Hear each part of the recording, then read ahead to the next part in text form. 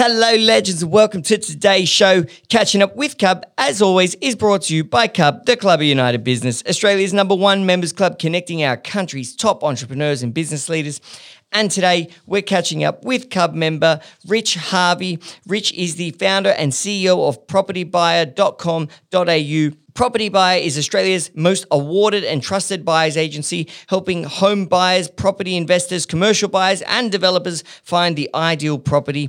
Rich himself is a buyer's advocate, economist, property investor, CEO, and founder, and he is, let me tell you, an absolute legend and a very smart guy.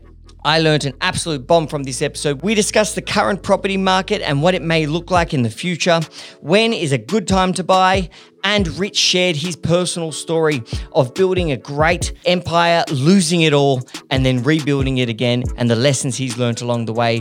He's a truly fantastic guy, as I said. Hope you enjoy the show.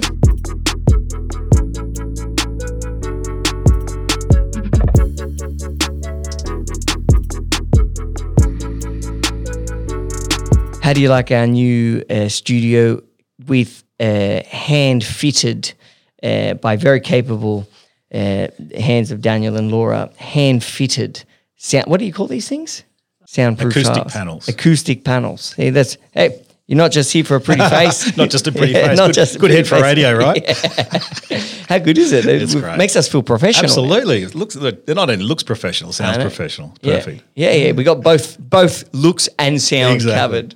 But no, I'm excited to have you here because you're one of those very special, rare people who are true experts in their industry and in their field. You're not just a property expert, I guess, but you're also an economist, which, as I know and also can imagine, definitely goes hand in hand with what you do as one of our country's leading buyers advocates or owners of buyers advocacy.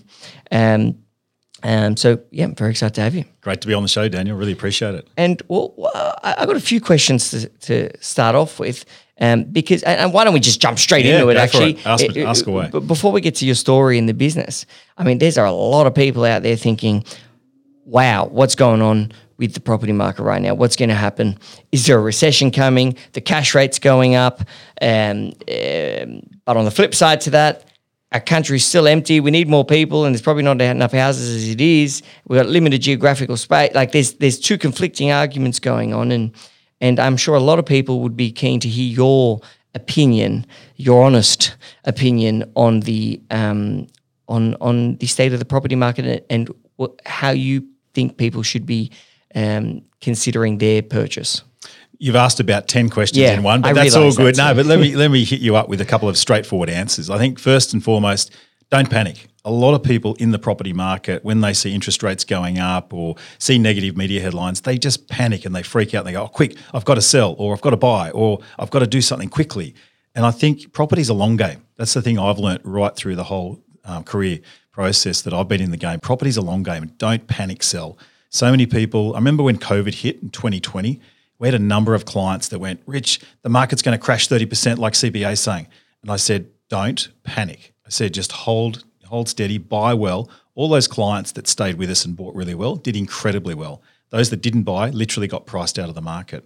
So look, to answer your question a couple of ways, we've got rising interest rates, but just because we've got rising interest rates, it doesn't mean it's the end of the world and we're going to have a recession in Australia.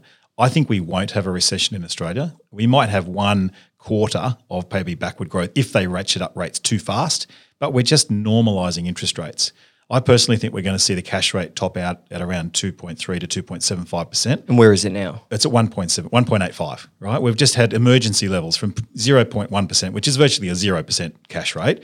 We've just got the Reserve Bank was actually a bit too slow to pull the trigger. And what they shouldn't have done, they shouldn't have said there'll be no rate rises till 2024. Well, what's everyone done? Everyone's loaded up with debt, gone a bit too hard, and now they've got to unwind that, So they've created too much momentum in the economy. They've got to pull it back. They've got to contain the inflation beast, which is going to be contained anyway as supply chains get back into order. So that's going to happen. But the big thing I'll say with going long in property, a couple of reasons why. You've got migration that really needs to ramp up. The target's 160,000 people. We really should be at 250,000 per annum because we have a massive shortage of workers in this country. So because we've got such a shortfall in property also, like probably 5-6 years ago when I used to do a lot of seminars, I always put up a chart from ANZ Bank which showed the imbalance in the property market between supply, what's actually needed, and demand. And there was always a big gap. But the last 5 years, we've actually got back to a more equilibrium market. We've actually developed generally enough property, but the next 10 years, we're heading into a phase of undersupply of property yet again, particularly in our capital cities. A lot of the apartment overhang has now been absorbed. We've had a lot of Chinese migrants come through. That tap's a bit turned off now, but generally migration is going to be one of the major factors to drive the property market. Cheap money's been obviously driving it, but just natural population increase and migration increase is going to see the property market stabilise. So in summary, look, don't panic, as I say. Look, it's a great time to buy now. If you're answering, is it a good time to buy when there's peak panic, which is right now. If you look at the consumer sentiment curve, we're down to about the index of 80. So the Westpac Institute index is down to about 80, which is the same period of depression as we had when COVID hit and in the GFC. So these are the times when you can buy exceptionally well. And you can ask me later, but I've just bought 2 properties in the last 3 months. And for those people who don't know what the index means, what does it actually mean? It measures people's propensity to spend and their feelings about where the economy is going. So consumer sentiment measures how people feel about their wealth and about the economy. So there's also a producer index as well, but this is more about consumers because what consumers think dictates what they do with their wallets and whether they're willing to open up and spend or whether they keep it shut and just do nothing. And so you're saying that makes it a good time to purchase because if someone puts a property up for sale, there's going to be a lot less people bidding on that property and therefore you get a better price? Absolutely. Can I tell you, this time last year when I was doing auctions for people, attending auctions on behalf of people, I was up against 10 to 15 bidders. It was crazy. Right now, hardly any properties are going to auction. Deals are getting done pre-auction. There might be 1 or 2 bidders if you're lucky. I mean, high-quality properties are still selling well, but generally the market's come off around 10 to 12%. Very different to what the headline figures are. CoreLogic will say Sydney property prices are down 4.7, Melbourne prices are down 2.8. That's rubbish. They're about 3 months out of date. In actual fact, I can go out and buy a property for you tomorrow, Daniel, at around, as I say, 8 to 12% discount to what you'll see a price advertised for. So a really good time. Vendors are much more negotiable. There is less stock until we hit the spring season. But if you're looking to buy, next 3 months, ideal time to get in. Amazing. Well, we'll leave that part there. We're going to circle back to that further in the episode. But because there is actually no stock, I want to go on a complaint about that. Because I'm searching for a house in the east and there's just no houses. You can go and you can literally type Rose Bay, Double Bay, Bellevue Hill, maybe North Bondi, every single day for the weeks and weeks and weeks, and there's maybe 2 houses. Well, that's because it's the eastern suburbs. You should know that. It's super tightly held. Eastern suburbs is the premier market of Australia, always tightly held. And those suburbs you've mentioned have some of the highest median prices. I mean, Bellevue Hill, 6.3% median house price, fantastic place to buy and invest and live, wonderful area, but very tightly held. And as you probably know, majority of properties, probably over 50 to 80% will be sold off market. So you're not going to see much advertised on the main portal. So again, there's a very, very tightly held, also a long holding period. If you look at the average hold period for a property, it's around about 8 to 10 years. But in Bellevue Hill and all the eastern suburbs, I'd suggest it's probably going to be 15 to 20 years plus. Okay. So how did you get this smart? How did you start your career? Where are you from? Are you a Sydney boy? Yeah, born in Sydney. I just eat Weet-Bix for breakfast. So that's why. No. That is the best way for all Australian kids to grow up. There's an ad for Weet-Bix. No, but I guess, look, I mean, I've just been blessed with a great family. Grew up in Sydney. Went to a public high school, Clara High. Went to university. Did a basic economics degree. I didn't really know what I wanted to do when I first started, uni. I thought, but Dad said, Rich, get a good education, get a good job, and then you'll be set for life, And I thought, well, yeah, okay, but I love being practical, love working with my hands. And I thought I was going to be a carpenter, actually. I've always had a love of woodwork and doing practical stuff, and I still make furniture. So when I got married, my wife, we didn't have much money. I ended up making all my furniture for the house. But no way. Yeah, we just saved money. With what? Yeah, just bought stuff, built beds and bedside tables and dining tables and that sort of thing. With saws? Yeah, bought all the stuff. But yeah, look, I did economics, and I also had a real interest in the environment. And really, I was a bit of a greenie at heart. So I did a lot of environmental courses, and I did a lot of economic development, had a real sort of heart for particularly the Asian economies that were really struggling, almost got a job with World Vision at one stage. And I thought I was going to go down that sort of green economist route, and actually ended up doing that. Ended up working after I graduated in sort of environmental economics, got a job with the Forestry Commission as their senior economist, and then moved on from that to work for the Environment Protection Authority as their principal economist. So, yeah, I've just had an interest in the economy and money, how things work, how the world works, and then gradually developed an interest in property. Yeah, so that was my next question. So, I mean, it's kind of it might not be, but it's kind of an obvious jump from economics to property. Why did you make that jump? What triggered that interest? Good question. I think for me, I got married when I was fairly young. My wife and I travelled. How old? 23. Oh, that's very young. Yeah, and we've got 2 boys now in the early 20s. But I guess I really had a desire to build a nest egg. Like when we started thinking about having kids, I thought, okay, I'm on a limited income. How am I going to build a nest egg and support my wife at the same time? So I started going to seminars, going to meet with financial planners, and really trying to get educated. I wanted to get as educated as possible. And I think for anyone listening, that's one of the best things you can do is read books on financial wisdom, read books on economics, read books on property. I used to catch the train into the city and I'd read a book a week. I would just digest information and absorb it, write notes, highlight things. I just write a lot of stuff down. So I guess I've always had a natural love of learning and that sort of thing. And then I'd apply it. And when I was working at the EPA, I went to a lot of property courses at the time and bought my first investment property. We bought our own home and, we had a bit of debt on the home to pay off. And I thought there's got to be a smart way to get ahead. So started investigating how to buy properties, ended up going to a financial planner that sold me one of those off-the-plan properties that wasn't a great buy, but at least got me into the market. We were freaking out about getting more debt. And then I understood the concept of good debt versus bad debt. Bad debt's buying a boat or a plasma TV.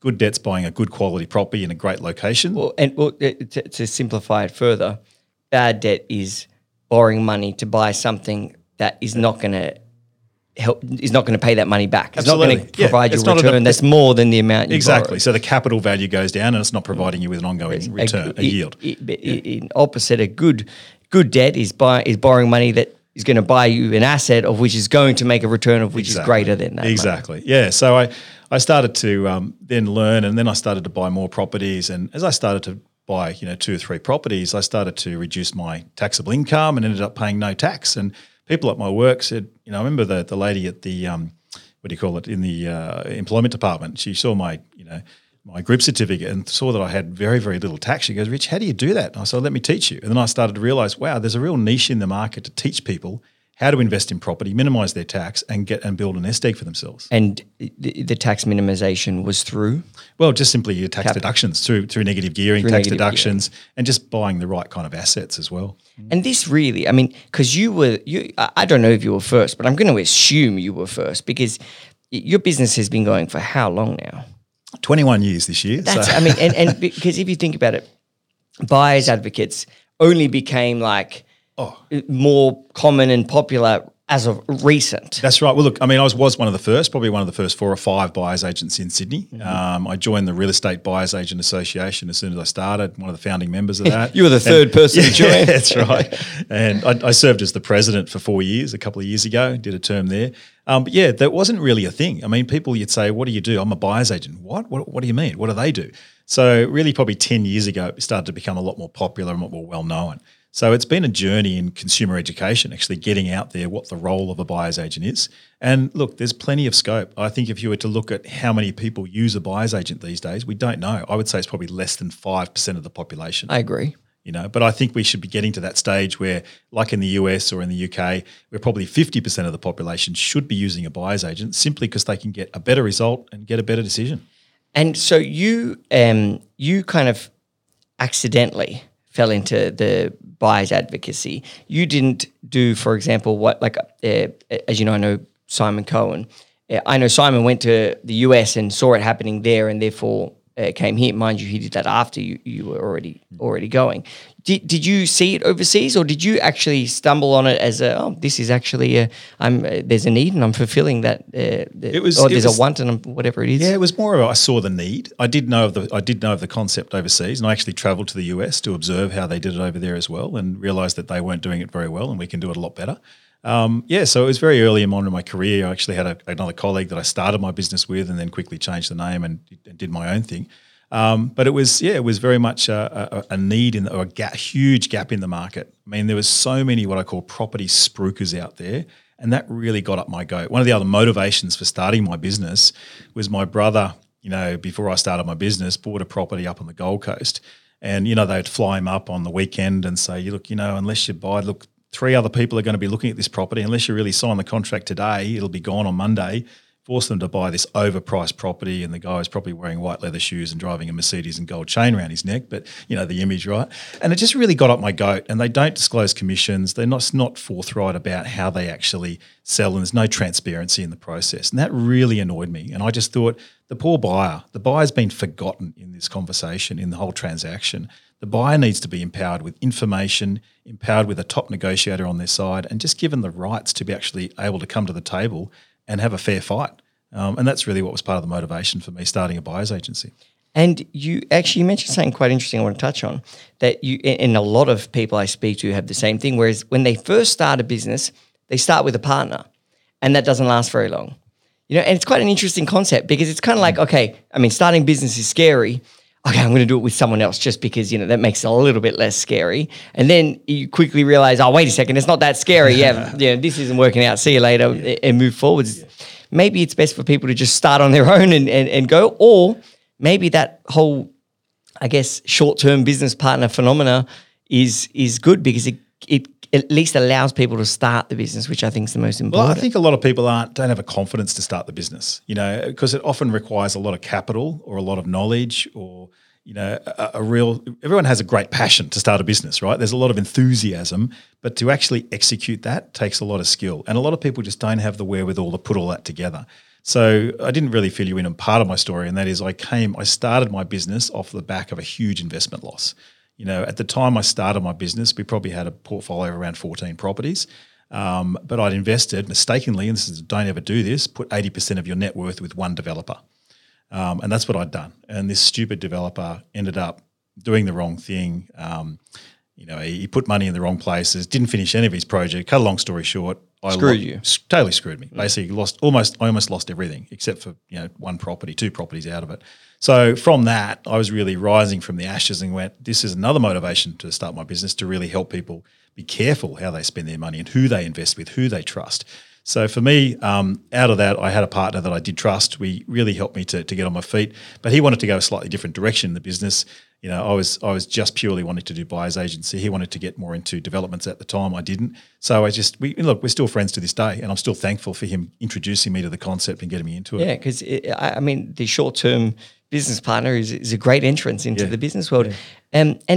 On the topic of how much someone should risk in their portfolio, I was actually listening, which the listeners might love. I was listening to Ray Dalio speak to Tony Robbins. I was just on a podcast. If you type Ray Dalio and Tony Robbins, it comes up.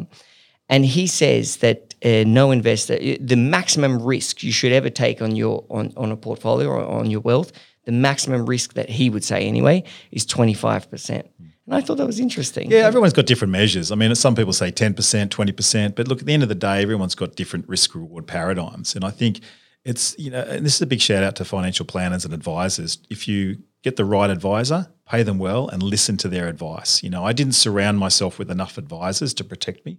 And I think in the buying space, in the investing space, I don't know enough about shares to be really confident to go, I'm going to pick that share. That's why I use a financial planner myself. Do you have a good one? Because someone actually asked me for a recommendation. Yeah, absolutely. Happy to recommend. Maybe connect me after. Yeah, absolutely. No problem. Happy to. And that's what Cub's all about, sharing those referrals, 100%. And not looking to get anything out of it. It's just simply building the network. But really one point is around getting an advisory team, particularly in building your business. When I started my business, I was pretty quick to get a business coach, and I've been through probably 4 or 5 business coaches over my lifetime. You wore them all out? Yeah. Well, I'd get to a point where I couldn't really learn anything new from that coach, and it was like, they were great. They'd certainly keep you accountable. They keep you on track, and they can sort of open up certain networks. But there was a point at which I just wasn't getting any sort of further growth. So it was time to move on and have some fresh eyes. And that's what I've loved with Cub. You're never lonely here. It's lonely at the top, but you're never lonely because you're sharing. It's through peer peer-to-peer networking that you're really helping to grapple with those big issues in life. Yeah, and I mean, it's just it is being in business is. I mean, so few people dare to start a business. So few people of those people build a successful one, and having the ability to come together is the most important thing you can do. But tell me, you were how? So I assume you were a young man, and you basically lost what was a fantastic fortune that you had very smartly and shrewdly built. What was that feeling of losing everything? Oh, it's super depressing, Daniel. It was very depressing. It was debilitating. It was like, why go on? Why bother? This is just shock, and what have I done? I'm such an idiot. But we all make mistakes and we can recover. But I think for me, I said to my wife, this was a financial loss. It wasn't cancer. It wasn't a heart attack. It wasn't a major car crash and lost both my legs. I've got so many other things I can be thankful for, and I can rebuild. I've got time to rebuild. And even if you make an investment loss in your 50s, you've still got time to rebuild. You've got to be grateful. It's a bit the glass half full. Well, for my case, it was the glass 1/8 full, and then rebuild from there. And I think you've just got to be, for me, I had to dig really deep. I had to look at inside and go, what's going to get me through? And I got some great support around me to help me through. And how long did that take? Like how long were you depressed for, I guess? Oh, probably 6 months or something. Yeah. But see, if I hadn't asked that question, it could have sounded like, oh, you bounced back really quick. But 6 months is a good amount of time. It's good people hear that, because sometimes you do have loss. You might lose your business. You might lose. That was a big loss. But some people just lose their business or lose something else, and it's important to know that you're probably going to be pretty upset about it for a while. I'll tell you something else. A lot of people you actually learn more from your losses than you do from your wins. Completely agree. And same in economics. It's been proven that people value their losses more than their gains. If you remember losing something in your life, you'll remember that much more than perhaps the high points of your life. And I think, even in my team today, we share our wins, losses, and challenges. And I say to my team, don't be so proud that you can't share something that didn't go the way you wanted it to, because we can all learn from that. And I think that's what Cub's about. It's about sharing those experiences and what to do and what not to do. Yeah, it depends how you look at it. It can either be a loss or it can be a gain, in that it's an opportunity to have grown. Exactly. It's a lesson. The fashion industry knows that very well. That's why they get you to try on clothes. When you get in there, oh, look, I'm just looking at it. No, look, try it on. Just slip it on. It feels beautiful. You put it on and automatically it's so much harder not to buy, because by taking it off, you'd be losing. It's the puppy dog clothes, right? Take the item of clothing home, take the puppy dog home, and you've got to buy it, right? Yeah, so clever. So are you in business, or tell me about your business now. What's its scale? What have you built, and how long did it take? Oh, yeah. Well, look, it started off just my wife and I, built the logo, built the sort of basic business plan and the logo over the kitchen table. And, we were pretty small for the first 12 months. And today we've got 25 staff. We're in Melbourne, Sydney, Gold Coast, Newcastle, Sunshine Coast. And we started off just doing home buyers and investors. And now we've got really 6 divisions. We do home buying, property investing, property management, prestige property, commercial buying, and development site acquisitions. So pretty much any kind of property that anyone wants to buy, whether you're an institutional investor, a mum and dad investor, or a CEO, we can help you. We can help people from first home buyers through to buying their 20th property. It doesn't matter. And do you have people who specialise in different areas, for example? Because I'd imagine that'd be quite important. Absolutely. So we have geographic specialists on the ground that know their patch. They're monitoring the market day in, day out, just like you talk about the eastern suburbs. And actually one of our clients just sold their property this week for $12 million in a very tightly held market. So, yeah, we know those markets really well. It's really important the buyer's agents are on the ground, going to open houses, going to auctions, and understanding what's happening at that granular level. And just for people who, because I know people who swear by buyer's agents, they love them. And I know some people who haven't tried them, they haven't tried and used it yet, but they'll say, why spend the money? Can you explain how what it costs to have a buyer's agent, how that commission works, and what people are actually receiving by doing that? What's the benefit of doing that? Yeah, great question. So I think that one of the key benefits is around the value proposition, actually understanding the brief. Like a lot of people don't have clarity about what they need or want. So we do a deep dive into their personal situation and we'll say, look, what's going to be the best home to suit your needs, your journey to work, your family connections, your recreational activities, and get an idea on the brief. Second, we then give them a lot of background research, all the suburb profiles, and we give them a benchmark report for what their money will buy. So a lot of people don't know the market as well as they should know the market. Another big value proposition is off-market properties. We're real specialists in that. We've got an incredibly deep network of agents right across the country and at a local level to get access to properties that you never see advertised. It doesn't mean that they're any better than on-market, but we are able to cast the net a lot wider. Another huge thing that it brings a lot of value to the client is around negotiating and working out what value to pay. I mean, anyone can try and negotiate, but you've got to start from the preposition of knowing what is this property actually worth in today's market. I mean, if you're buying a property in August 2021 when the market was going through the roof and then we had lockdown and there was no supply, you were paying probably a 10% premium. Come to today in 2022 and I can get that same property at a 10, 12, 15% discount. So knowing what to pay for a property and what to offer on a property is super important. And then being unemotional about negotiating, being able to save the client a lot of money through negotiation. We've saved hundreds, thousands, millions of dollars for our clients in negotiating. Plenty of stories to share on that front. And I think the other thing is just bringing the whole package together, knowing how to execute. A lot of people miss out on properties because they're too slow or too fast or don't know how to pitch it, or they'll cheese the agent off and not treat them correctly. There's a lot of little soft nuances in the whole game that we're able to bring to the table. In terms of fees, we range between 1.5% to 2%, depending on the price of the property, and we often do a fixed fee for our client because we don't want there any perception of bias. So they'll typically pay around a $5,000 engagement fee, which comes off the total, and then our agreement runs for 6 months. And the average turnaround time, Daniel's around 1 to 3 months on average, or quicker. Which is pretty quick if you're searching for a home. Oh, most people take 12 months or more on their own, just like you're talking about. Yeah, I'm always looking. Can't find. Fun. Yeah, and most people are just, honestly, they either miss the market. The other challenge for people right now in the market, Daniel, is they're going to be actually priced out of the market, not because the prices are going down, it's because their borrowing capacity is going faster than what the prices are going down. So for every 1% increase in interest rates, you're going to lose at least 10% borrowing capacity. But if you look at the curve, it actually means your borrowing capacity is going to go down quicker than what the prices are. And so really that's going to impact property prices totally. More heavily than. But you'll get to a point where it stabilises. So the interest rates will go up, as we said. If the cash rate tops out at 2.5% or 3%, adds the 2% margin for the banks, you'll see the mortgage rates around 4.5% to 5%, which is where they were a couple of years ago. Okay. And so let's get back to your opinion on the market. What do you think is going to be happening over the next 12 months?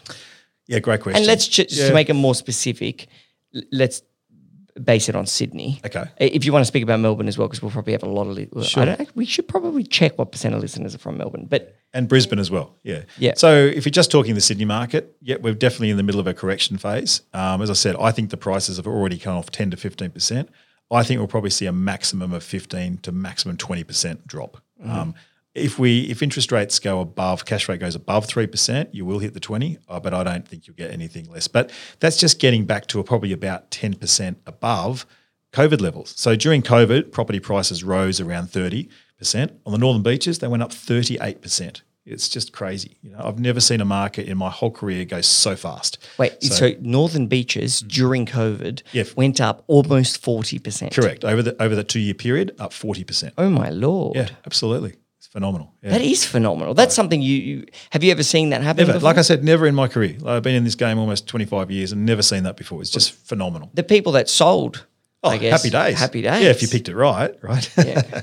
You don't want to do what my friends did, and they sold just before COVID hit for $2 million, and then the house sold in their street for $4 million about 2 years later. Yeah, my sister did that actually. So it sold right before COVID, and then bang, they skyrocketed. So I think you'll see the market will find a new plateau or new floor, basically, either sort of December or early next year, once interest rates have really topped out. That's when people will go, oh, actually, the market's okay, the sky's not falling, now's the time to buy. But as I said, I think personally the time to buy is when there's a lot of negative sentiment, which is now the next 3 months, so during this last bit of winter, early spring season. So if we look at Sydney, we'll find a new floor, it'll kick along, and then we'll probably just see a more stabilised market. And then it just depends in terms of the market getting back to recovery, like actually hitting the bottom of the curve and getting back to where we were at the previous boom. It could take 2-3 years. But that's going to depend on a few things. It's going to depend on interest rates. It's going to depend on our economic growth and both business confidence, consumer confidence. And it's also going to depend on the number of migrants coming into this country. So the demand for property is purely determined by how many people need a home over their heads. And right now being a good time to buy, it's just so I understand it correctly, it's because there's a negative sentiment. So people are like, I don't really want to buy right now. And also your borrowing power still hasn't been diminished. Correct. Because the interest rates haven't gone all the way up That's yet. right, correct. So if you can get lucky, find a great property, they didn't have buyers, and you still have the borrowing power, bang. Because if the prices go down, it's not like, oh, great, I'm buying it at a 20% discount. Because unless you've got the cash, you're not buying, you can't buy it. You just can't afford it. Hence, that's why the price came down. Daniel, property's a long game. Like I said, I've just bought 2 properties myself. I've just bought one on the Central Coast and I bought one in Brisbane. The one in Brisbane I bought probably 2.5 months ago. I got a 3-month settlement. Now, I probably could have paid 5% less if I'd bought it today, literally today. But it doesn't worry me that I've paid a little bit more because I'm doing 2 townhouses in the backyard. I'm adding value to doing a reno on the house. And I'm going to be holding it for the next 50 years. So it doesn't worry me. And I think homeowners and both investors should have the same attitude. It's about your ability to get into the market that's the most important thing. Trying to time your entry perfectly into the market. It's a bit like one of those Olympic divers trying to do a triple pike reverse somersault and get no splash, right? It's very, very hard to do. And most people won't pick the exact month. And no one rings a bell to say, hey, Daniel, on the 21st of September, that's the bottom of the market.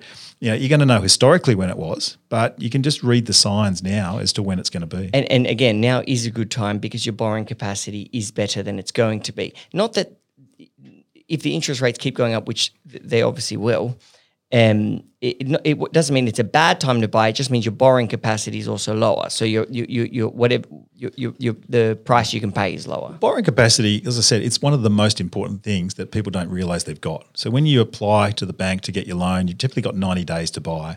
Having your income assessed, and it's going to be reassessed all the time. Every time it's reassessed at a higher interest rate, your capacity goes down. And there'll come a point when you just realise, oh gosh, I can't buy into X suburb because I just can't afford it. And you lock that loan away for 30 years, bank doesn't review it for 30 years. Great. You've got it locked and loaded. And tell me about serviceability, because that's a big topic at the moment. The banks, it's getting harder for people to actually get the money. I mean, that happened already a couple of years ago. It's getting worse and worse and worse, getting even harder. What does serviceability actually mean? And how does, for example, like yourself, you obviously own a lot of properties. How are the banks looking at, won't use you as an exact example, but how are the banks looking at you and saying, okay, well, yeah, you can service that. We are going to keep giving you money. So they look at your income, and you typically be able to borrow about 6 times your income as a rough rule of thumb. I recommend going to a broker because they can assess your borrowing capacity across a range of different lenders, and they've all got different policies. So the higher your income, generally the better your borrowing capacity will be. Secondly, they look at your assets and what your loan to value ratio is, so how much equity you've got to contribute, because that's a real safety buffer. Thirdly, the banks have a 3% margin, like a buffer. So APRA have instructed all the banks to have a buffer. So if the mortgage rate is say 4%, then they'll add another 3% on top of that and assess it at 7%. So typically when you're borrowing, there's already safety nets built in place anyway. And the banks won't offer you more than 80% loan-to-value ratio unless you pay lender's mortgage insurance. And the only time you'd want to do that if you're buying investment properties and you've got the ability to go a bit higher. And so when people say in recent years the banks, the serviceability has become more difficult to borrow money, what has happened? What's caused that? Well, it's to do with what's caused it. I mean, is that whole when they did that crackdown on the banks? Is that what happened? Was that so the result of that? Exactly. APRA brought in a lot of regulations. Remember, I think it was 2017, 2018. Those years were quite difficult for us because that really crimped lending to investors particularly. So we saw a real drop-off in demand. But again, APRA and the banks have got to be careful. If they crimp lending too much to the property market and the property industry is a huge powerhouse for Australia. There's over $9 trillion worth of real estate in the country, and I think it's 2 or 3 trillion in the share market. So the property market is a huge, huge impetus, and we don't want to see that train slowing too much. So there's a balance between having really, really tight lending criteria and having 2 loose criteria. I mean, our Australian mortgages, we have one of the most robust systems in the world. You know, in America, they have non-recourse loans. You can just hand the keys back if you can't pay it off. Yeah, people walk out of their house and it's completely different. We have a very, very strong mortgage system here in Australia. Meaning that basically people don't default on their mortgages. Exactly. Very low delinquency rates. Very, very low. It's like 0.5%, whatever the number is. Very, very low. But before that happened, the banks were a lot more lenient with lending money? They used to give low doc loans or no doc loans. So you could just basically, many, many years ago, I remember going into a broker once and they said, what do you earn? I said, X. And here, sign this bit of paper. There's your loan. You're approved. 5 minutes. I went, what? That'd be awesome. It was unreal. It was amazing. But today, no, you don't get that today. But does it fluctuate? Like, okay, maybe not today, but does it, do these things fluctuate like the economy? It gets looser, it gets tighter, and then it's going to get looser. Yeah, you will see lending criteria change over time. I mean, but I don't think you'll see it unwound a lot. Even if the market really, really tanks, I don't think you're going to see lending criteria because the banks don't want to see, APRA doesn't want to see a really loose financial system with personal lending to consumers. And being a business owner, you're in a very different predicament with borrowing money and buying property, aren't you? Because it's not just here's your wage and off you go. You've got this business that they're going to look into and they're going to assess. And you might have you might have your finances one way for one reason, but then this is a new reason. Yeah. How do you have any? I don't know how I've forgotten this word. Tips, I guess. Yeah. On as a business owner, how you could be looking at property or how you could be incorporating property into your plan. Yeah, property, if you're a business owner, you should be obviously earning as much profit as you can out of your business and channel that profit into an asset-making venture, which is either shares or property or both. For me, it's property. I love property because it's just what I do. I live and breathe. I would suggest getting a really good accountant, keep your numbers always up to date, and every year do a review of where your financial position. I'd probably do it every 6 months if you can. So again, get a good financial planner, good accountant, and look at your borrowing capacity. And the hardest thing is with as a business owner is, some years are good, some years are not so good. And depending on what sort of business you're in, but the banks will only lend to you typically on 2 years worth of tax returns. Now, there are some banks that will do 1 year. CBA up until I think last year, we're happy to look at 1 year's financials. But again, if you can get good track record with a lender and show your financial capacity, great. And they might have to unpack or investigate forensically a few things in your accounts, and they go, why is that there? And it's like, well, I'm claiming higher depreciation because I bought a car or I bought this asset or this machine or whatever it is. So make sure you explain all of that to the lender. And that's why I reckon going to a broker who really understands business owners, particularly small business, is a really smart strategy. And you guys have a good brokerage partner, Absolutely. Or you guys have it in-house? No, we use a great partner. Absolutely, with several partners. And it's interesting to know that because the 2 year when the banks look at your 2 years of performance. So like if you made 2 mil this year and 1 mil last year, they 1.5. We're doing your lending Correct. off that. That's kind of how average it works. It. Correct. That's right. They average it over the last 2 or 3 years tax returns. Yeah. It is interesting what you said before regarding panic, because it's easier said than done. Like, for example, I'll use myself for example.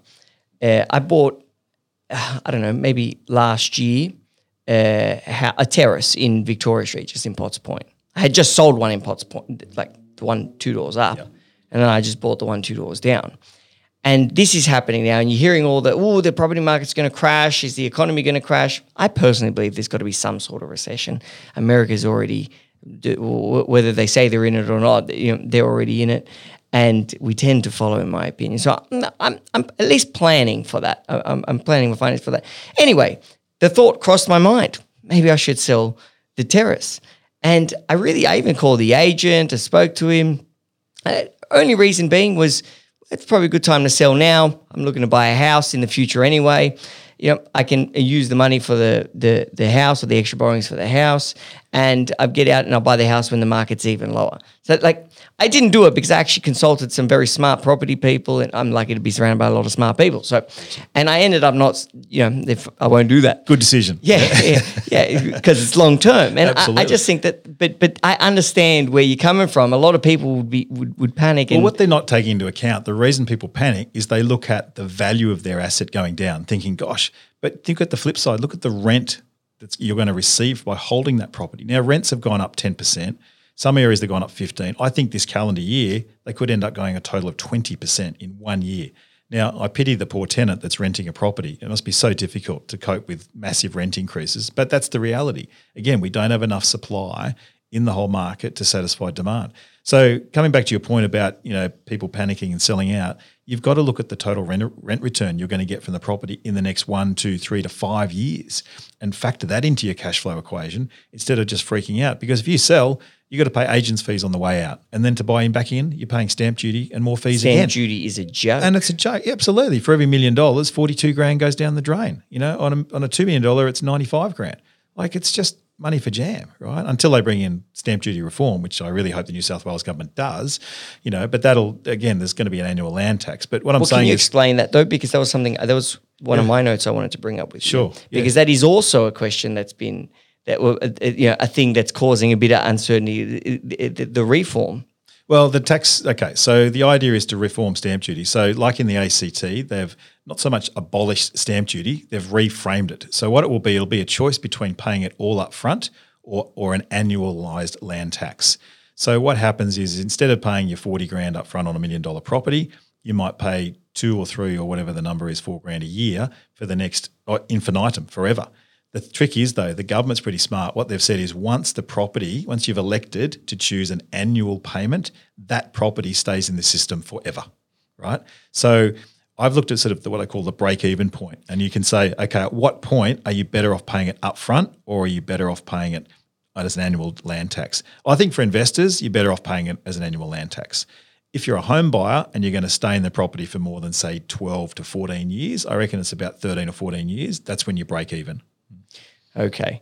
So really they're not getting rid of it. They're just letting you pay it. It's reframing. You're paying it on an annual basis. That's sneaky right. buggers. The government will never get rid of it, mate. They're addicted to crack cocaine. But that's not they are. But that's not the way it is overseas, is it? I thought overseas it's different. Is that correct? Depends which country you're talking about, I don't know. Someone was telling me that's not how it is. I'm going to assume it's America because it's what normally people base it on. Do you know what it is in America? I don't know what it is in America. Or New Zealand? Or in New Zealand, it's much more favourable. There's limited capital gains tax and very little stamp duty. It's much more favourable. So New Zealand has a lot better property. Better property taxes. Absolutely. Yeah. I wonder why we're different to them. We're so close. Yeah. And you started the business with your wife. What was her name? Roz. With Roz. And is Roz still involved in the business? And what's that like operating a... Really good question, actually. So Roz was with me sort of in the business for the first sort of 8 years. Really great on setting up systems and good with the marketing ideas and great with PR. She had a PR background, so really learning how to promote the business from a low-cost budget. Because like when you're a small business owner, you haven't got, $5,000 a month to spend on Google AdWords, right? So you've got to work out, okay, how can I network and get my message out to this audience as quickly as possible? So she was really helpful in that regard. But then we found there were 2 cooks in the kitchen and it was getting a bit tricky, and we're sort of talking about, have you sent that invoice to that person? Have you done this? As we're lying in bed, it's like, that's not a healthy marriage. So I couldn't sack her, so she sacked herself. And it was actually the best thing, because then we realised we had to do a bit of a reset, because I think working with your love partner, your life partner long term, to be honest, it's not a healthy thing. I think you really, if you're in business with your partner, work on a succession plan for one of you to get out of it and do something fresh. Then you can come home to each other, talk about your day and different stuff, So that was really, and it wasn't her passion. Her passion is not for profit. She works for an aid organisation as a major fundraiser now. So that's her passion, and it's so great to see her doing so well in that area. And I agree with that, because otherwise, different people work differently, but I agree, because it would get kind of, I would imagine it gets kind of like, I can never distress, because even when I'm lying in bed, I have to talk about. Well, you're always thinking about, as a business owner, right? You're always thinking about your business, aren't you? You're always talking about it because it's your baby, it's your passion, right? And so it's really important you can work out ways to de-stress. And I think, I do a lot of things to de-stress, Daniel. I go to the gym 3 times a week. I'm not a very good surfer, but I've got a little mini mow and go for a surf down at D-Well Curl occasionally. You're in the Northern Beaches? Northern Beaches, yeah. Play golf, go water skiing with my boys, So I do a lot of things to just take my mind off the business, and that really helps you refocus. So I encourage everyone, get a daily routine where you're doing something for yourself every day that helps energize you. This morning I was up at 6:30, I was in the gym at 7, did a cycle class, 25 Ks in 40 minutes, just went hammer and tong. Feel great, and I didn't have much energy when I woke up, but after the class, I have energy, it's great. I agree. I need to do, I just started going back to the gym. I do boxing and wrestling and kickboxing, anything that I get to hit shit. Right. And I hadn't trained since my holiday. Yeah. And I was just feeling like shitty. I didn't have the energy. My body felt crap. I only started last week, so this is my second week, and I already feel like a champion. I think I'm going to enter the Olympics. Good on you, mate. You get that feeling. Great, isn't it? Boxing, you really punch it. You take it out on the bag. And, it's the best thing anyone especially can ever combos. do. You get the combos right. Oh yeah, then you feel cool too. You're on the pad. You feel like you look cool. Love it. It's a. But any distraction or way to get that energy out of your body, because you build up and particularly as a business owner, I was in Cubs doing this education program at the moment. We've partnered with Boston Global, Honduras Consulting, and Harvard Managed Mentor, which is their online curriculum, and we're doing this leadership development program. Just a few groups of members in Sydney and Melbourne, and I'm in one of the groups. And we were talking about leadership and how as a leader, you need to not react emotionally. You need to be consistent and stable for your team. And you do almost you need to be authentic, but you do also need to bury the emotions often. You can't respond with emotion, and you can't show your team, I guess, discomfort or be crazy for them. And it made me start thinking. I was like, this is probably why I like kicking and punching things, because you bury it deep and you don't show it, but it's there and you have to let it out. You've got to let it out. It'll come out inappropriately if you don't let it out. Yes. Right? It'll come out with pimples on your face or some other way, right? You've got to get it out of your system. But as you say, it's a great way to de-stress. You've got to do it. Yeah, you don't have to kick something, but you might surf or anything. Exactly. It's energy. Absolutely. It's sitting there and it just needs to get it out. Get the fuck out. And that way you don't end up swearing at someone and losing your mind. Totally. And I was going to just ask you on the topic of leadership. Have you made any mistakes in leadership in your, long career now? 21 years having a business is a serious. They say 5 years you become a real business. 10 years you've made it now. You're not going anywhere. 21 years, I don't even know what they say about that because so few people get there.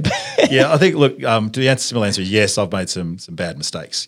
One is I can be too trusting of some people and get taken advantage of. And I've learnt to really have a discerning radar. That's one thing that my wife's got in spades over me, and I think women generally have much better intuition, right? Yeah. So hats off to them. My mum's like that for my dad. I remember this great cartoon. It's this guy standing at these two roads, and it's the crossroads of life for man. Listen to wife or go your own way. So nothing further said. But I think for me, I've made some bad hires, made some bad decisions, and I think do with your reference checks, hire slowly, fire quickly. And if people aren't performing, have a very open conversation very early in the piece about why they disengage, why they're not performing. But pick the best people you can to get on your team. You look at the sports teams, right? If you want the stars, go for the stars, right? You don't want someone who's going to be such a rock star that they rock the whole boat of the company and have so much ego they just put everyone offside. But I've got I'm so happy with the team I have now. It is just unbelievable, great people. Some of them have been with me 15 years. I've got. If you look at the average tenure of people in my company, some of them have stayed 8, 10, 12 years. It's amazing, But I think that's testament to how we get on, how we do things as a business. But for me as the leader, it's about, for me, training my team. People say if you're a business owner, oh, what if I train my team and they leave? Well, what if you don't train them and they stay, right? You've got a big problem. So for me, I believe investing in people is one of the best things you can do as a business owner, and investing in yourself. Just like you've done this leaders program, I'm doing a New South Wales leaders program at the moment. And as soon as I learn something, I bring it back to my team. I share it with my team. We at least once a month, if not every fortnight, we have a share and learn session with our team. What's happening in your area patch? What can we learn from each other? I get an external trainer to come in and train my team. And it's amazing. We did one during COVID. We talked about emotional intelligence and emotional fitness, because a lot of people in COVID were feeling really down, depressed, trapped, all that sort of thing. So I got this guy to come in and he just basically said, look, how are you going with this? And what can we do? What strategies can we do to be emotionally fit and self-aware? This year, I've got another lady coming in, and we're doing training around communication skills and around understanding others and understanding our clients. So you're regularly having the team upskilled. Basically. Absolutely, 100%. And see, but now you have a great team, and I can relate to that because now I have a great team.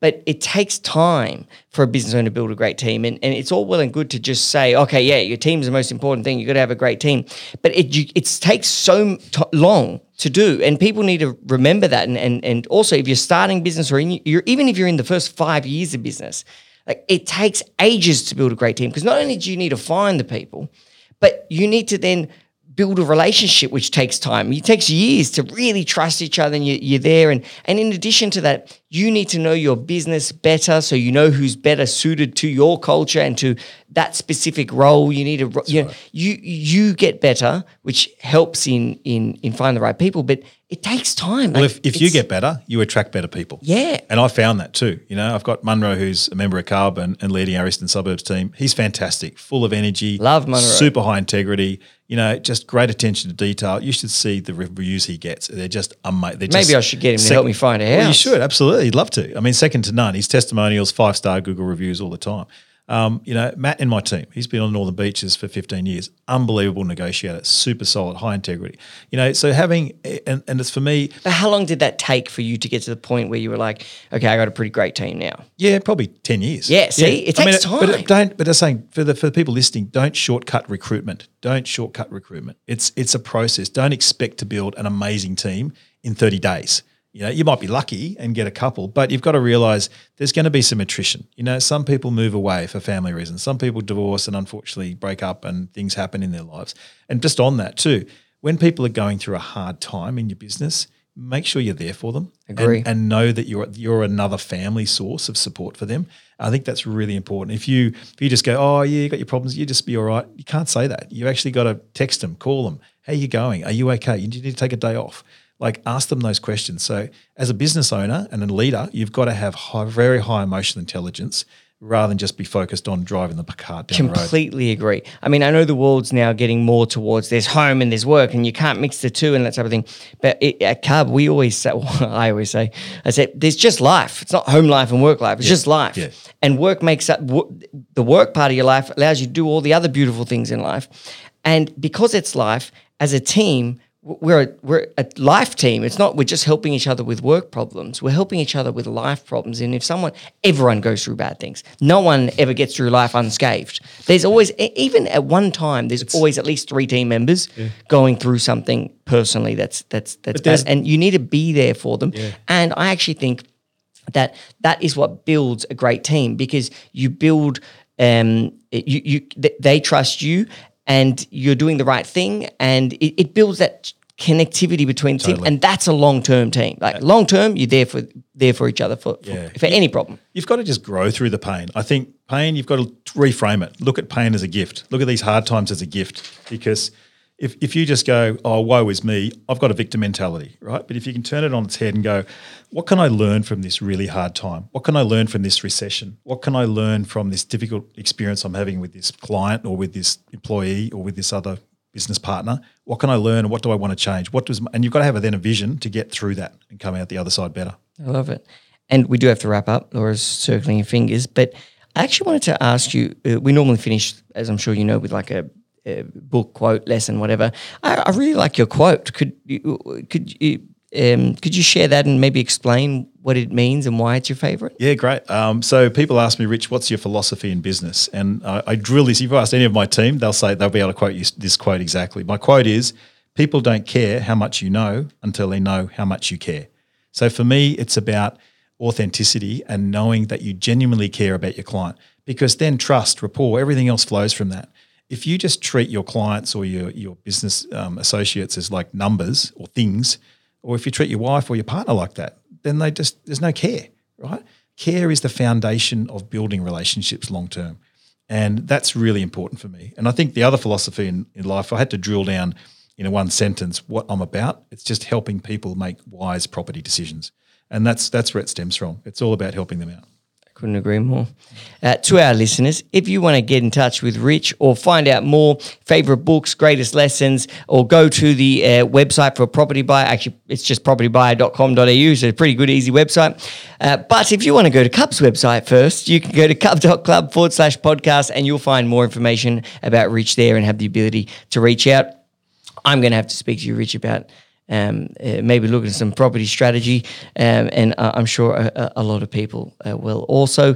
Guys, if you want to catch up with Cub on Instagram, it's at Club United Business. It's equally as awesome as our website, so go check it out. Thank you once again, Rich. That was a very... I got a bit overwhelmed with knowledge there. I had to make... I ran out of space. I got to say, Dan, it's been an absolute pleasure talking with you. Love to help you and love to connect with other club members and people outside too. So thank you again for the opportunity. Thank you. Thanks, legend. Thank you, Rich. Hope you enjoyed the show.